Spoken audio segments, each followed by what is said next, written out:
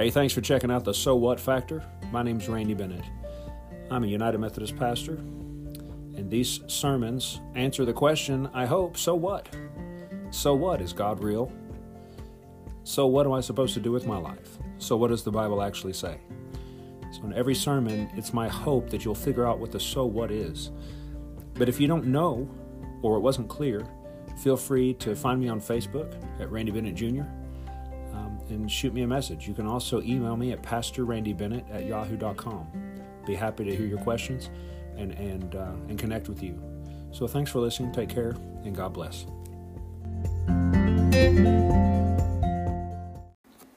Here we go.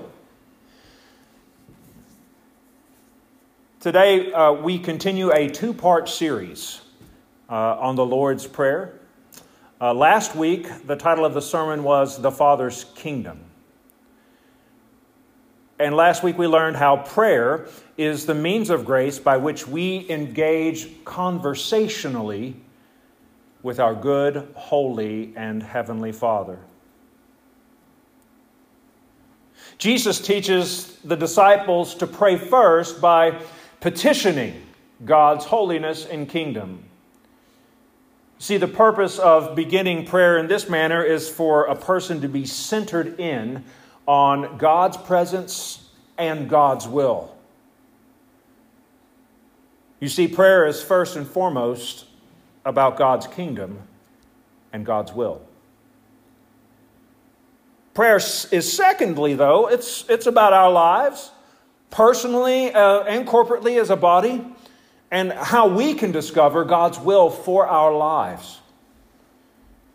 And prayer isn't always easy, because walking with Jesus isn't always easy. Sure, there's a peace that surpasses all understanding when we walk with Jesus, but that peace often comes at a great cost. Jesus says as much in John's Gospel. He says, I have told you these things so that in me you may have peace. In this world you will have trouble, but take heart, I have overcome the world. I think it's really important to remember we have to work at our relationships with God and each other. That is so vital, to work at our relationship with God and each other. See, we are living in a world where, y'all, you need to know that as I preach, there's like a million flies buzzing me. And they're landing on my head. And look, there's one right there. So if I can, I'm going to take them out if I can, okay? Just roll with me here. We're living in a world where people often take the easiest way out, don't we? Where if a person doesn't get what they want when they want it, they go somewhere else. In marriages, sometimes they find someone else who will give them what they want right now. Strange thing, though, about wanting what you want right now, it's almost never as fulfilling as putting in the hard work of following Jesus, of hanging in there and doing the right thing. The hard work of learning to love others as you have been loved. You see, it is in Jesus that we have peace, but we must be willing to put in the hard work of maintaining our relationship with God through Jesus. Because through Jesus we have a good Father. We belong to the Father's kingdom, and as such, we are His children through Jesus Christ, His only begotten Son. Being children of the good Father is the other part of the Lord's Prayer that we're going to consider today. Jesus continues teaching the disciples how to pray as the Father's children. And that's what we are, the Father's children. There are three petitions that Jesus teaches us as the Father's children. Petition number one is this: needs, not wants. Needs, not wants. Petition number two: healthy relationships with the Father and His other children.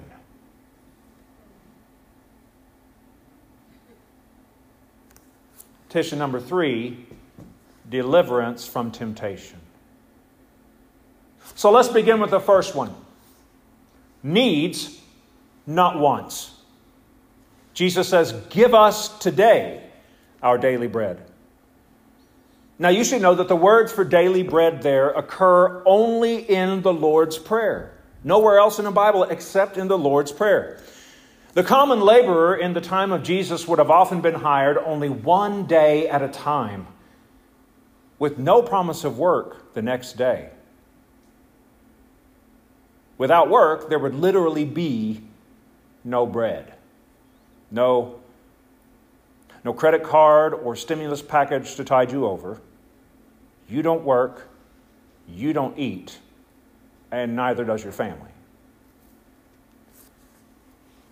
You see, having bread in the ancient Near East and still all over the world today was the difference between life and death.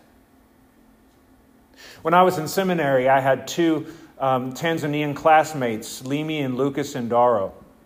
And they were dear friends of mine, at least at the time. Of course, like a lot of things, we've lost touch, except through Facebook, over the years. And I know how this congregation loves Uganda. Randy has a special place in his heart for Tanzania. I was able to crash one night at the Indaro's house. I was going to have an early morning the next morning, and as I was spending time with them that night, we were talking about what it was like when they were growing up in Tanzania, and Lucas was telling me how he was missing toes on each foot just from having to walk without shoes until he was into his adulthood. But he also said, I remember a time in my life when my wife had no bread. And I had no bread to feed my wife. I never, ever want to go back to seeing my wife without bread. The next morning, breakfast was as much cereal as I could put in my body and like half a loaf of bread he toasted. They were serious about bread, y'all.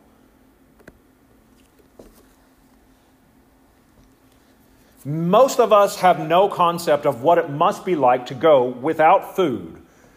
Not even fancy food, just good old bread, Most of us don't have that concept. We whine about the things that we want and we do not have, instead of realizing that we have everything we need and some things we want, even during a pandemic. Don't we? We have everything we need and some things we want. Even today's church service. God has provided for our need. May not be exactly what we want, but He's providing for our need even right now. When we pray this petition to God, asking for what we need daily, we're focusing upon that which is life-giving, whether it's literal bread or it's spiritual bread. By the way, do you know why so many Christian missions focus on food, housing, and clothing? Food, housing, and clothing.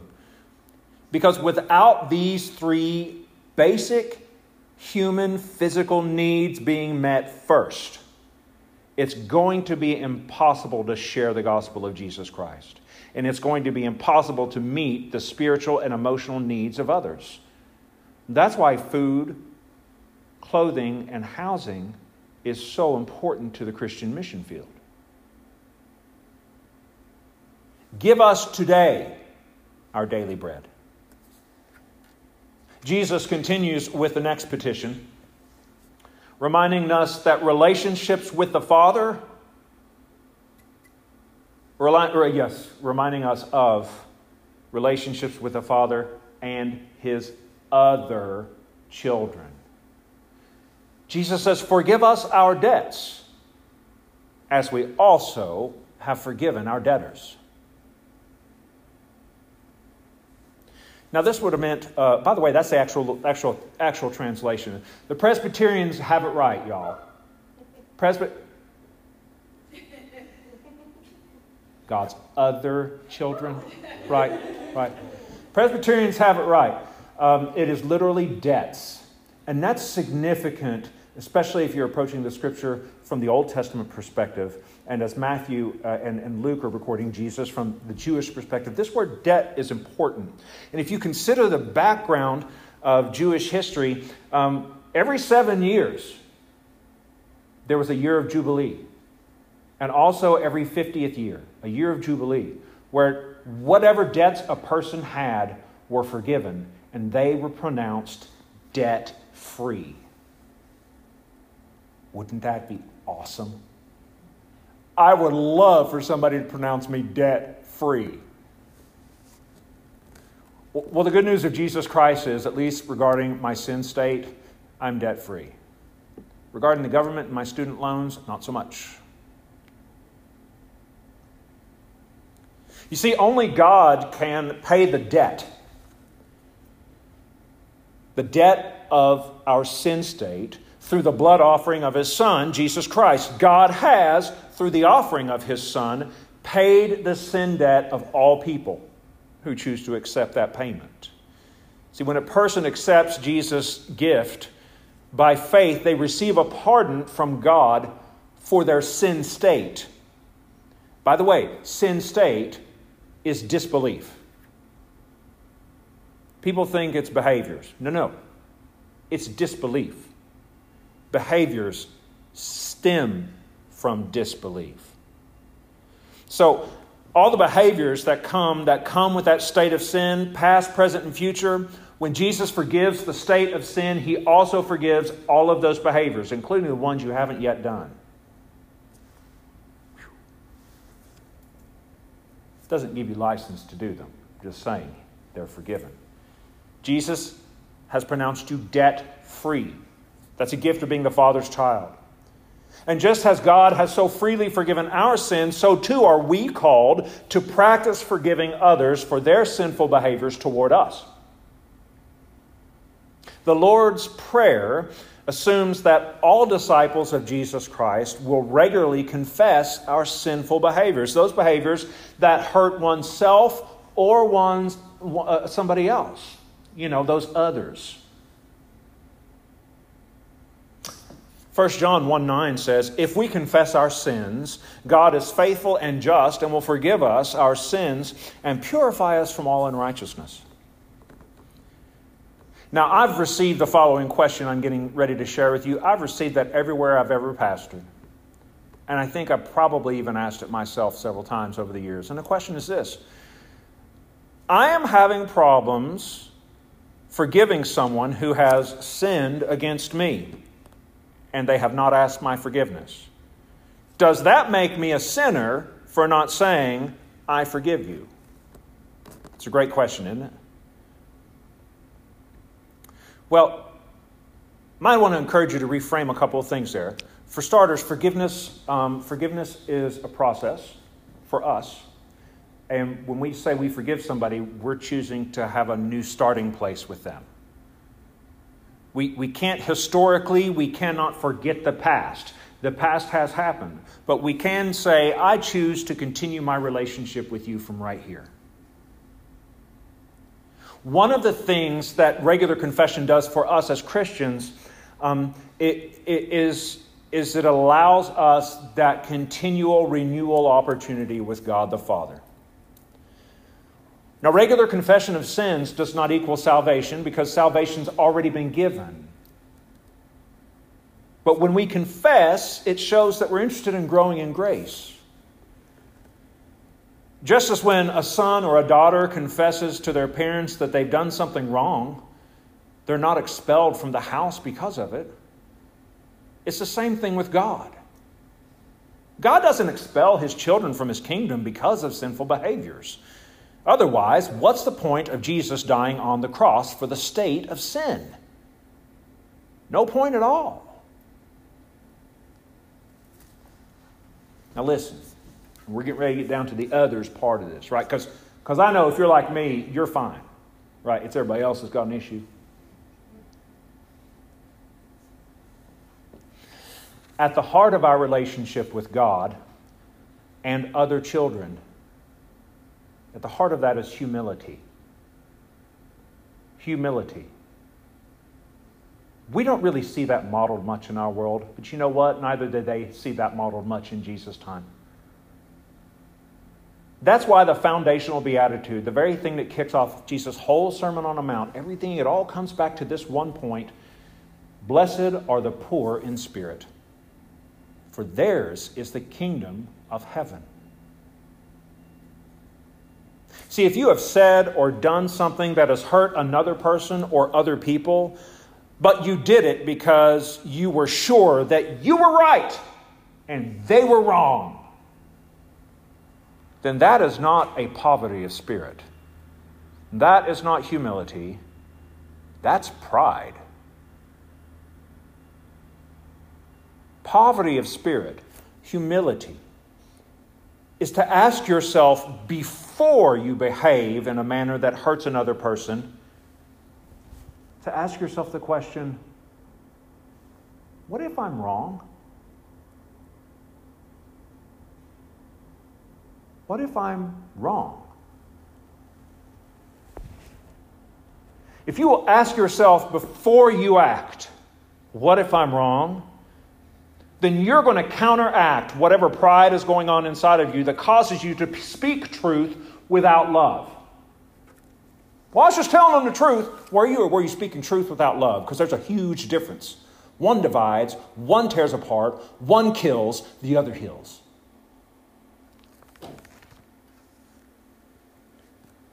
Conversely, when someone has hurt you because they are sure they are right, we're called to humbly practice forgiveness by praying this petition over and over from the Lord's Prayer, to be humble enough, to be honest with ourselves and look yourself in the mirror or in your smartphone and say, maybe this time I was hurt by someone else's behavior, but I know I've done the same thing on different occasions.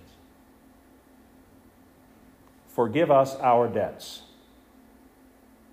as we forgive our debtors.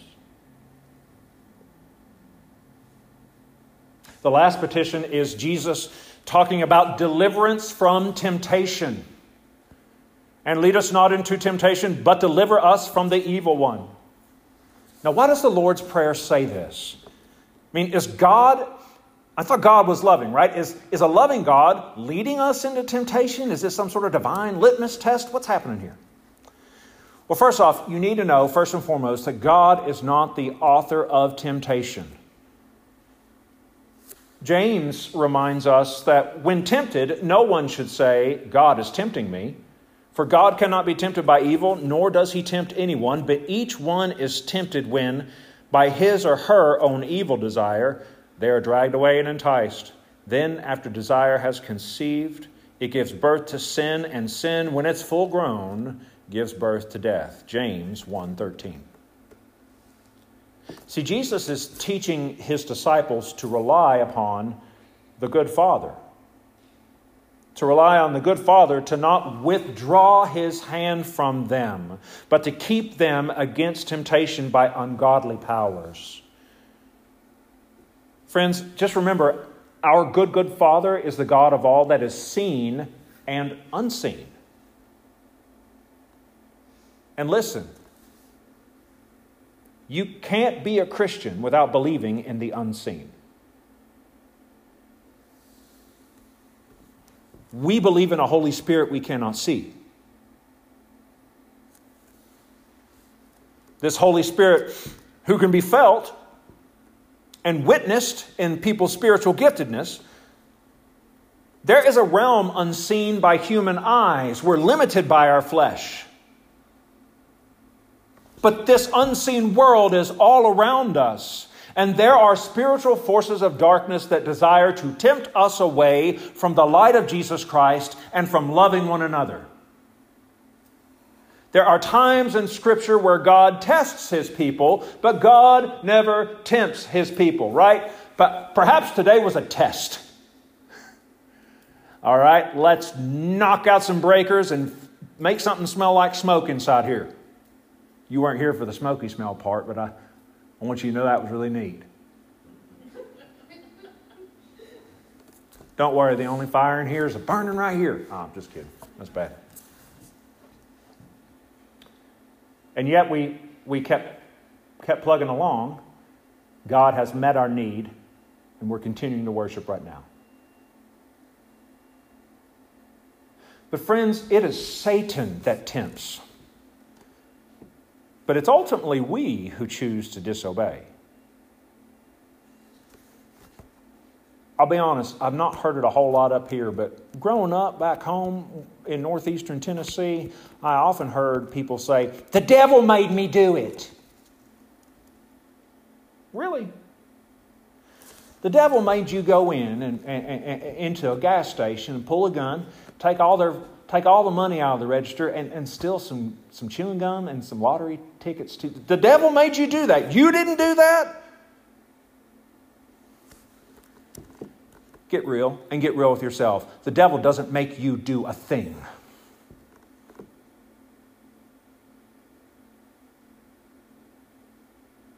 You and I, we're the ones that choose to disobey. Don't blame God. Don't blame Satan. By grace, God has given you His power to overcome the devil and his schemes, as well as just being of flesh. God's given us that power. As disciples, when we pray, we are requesting that God, our Father, spiritually protect us. For without the good Father's guidance, we might guide ourselves straight to destruction. And lead us not into temptation, but deliver us from evil. Now, what about that last part there? For thine is the kingdom and the power and the glory forever and ever. Amen. That's the Lutheran version. The Methodist version is forever. Amen. It depends on how many forevers you want to throw in there. I don't know. That's not in Scripture, by the way. For thine is the kingdom and the power and the glory forever. Amen. That's not in Scripture. Jesus didn't say that. Does that make it any less valued or any less valuable? Absolutely not. It's simply a doxology that the church has added. And it doesn't take away from the practice of adding it to a prayer, because that was in fact the Jewish practice, is to add a doxology to every prayer. To add a praise God at the end of every prayer. So that no matter what you're coming to God with, you can offer a praise God. We see that David does this in the book of 1 Chronicles. Listen to what David says to the Lord as the end of a prayer. He says, yours, O Lord, is the greatness and the power and the glory and the majesty and the splendor. For everything in heaven and on earth is yours. Yours, O Lord, is the kingdom. You are exalted as head over all. Wealth and honor come from you. You are the ruler of all things. In your hands are strength and power to exalt and give strength to all. Now, our God, we give you thanks and praise your glorious name. So look, it's not in Jesus' prayer that He taught the disciples to pray. But it certainly is God-honoring, and we certainly do it now as part of our tradition. And it doesn't take away from it. It appears to add to it. Because it's true. God's power, God's glory, God's kingdom, they are forever. Because God is the good Father. And by faith, our good Father has offered to make all of us children through His Son Jesus, by grace through faith. And so, these are the words of the Lord's Prayer seriously considered this day for the Church of Christ community and everybody that's tuning in on Facebook Live today. And now we're getting ready to make you motion sick one more time. Okay? So the praise team doesn't know this is getting ready to happen, but this is what we're going to do. So let's pause for a minute, and so I can stop the recording on my podcast.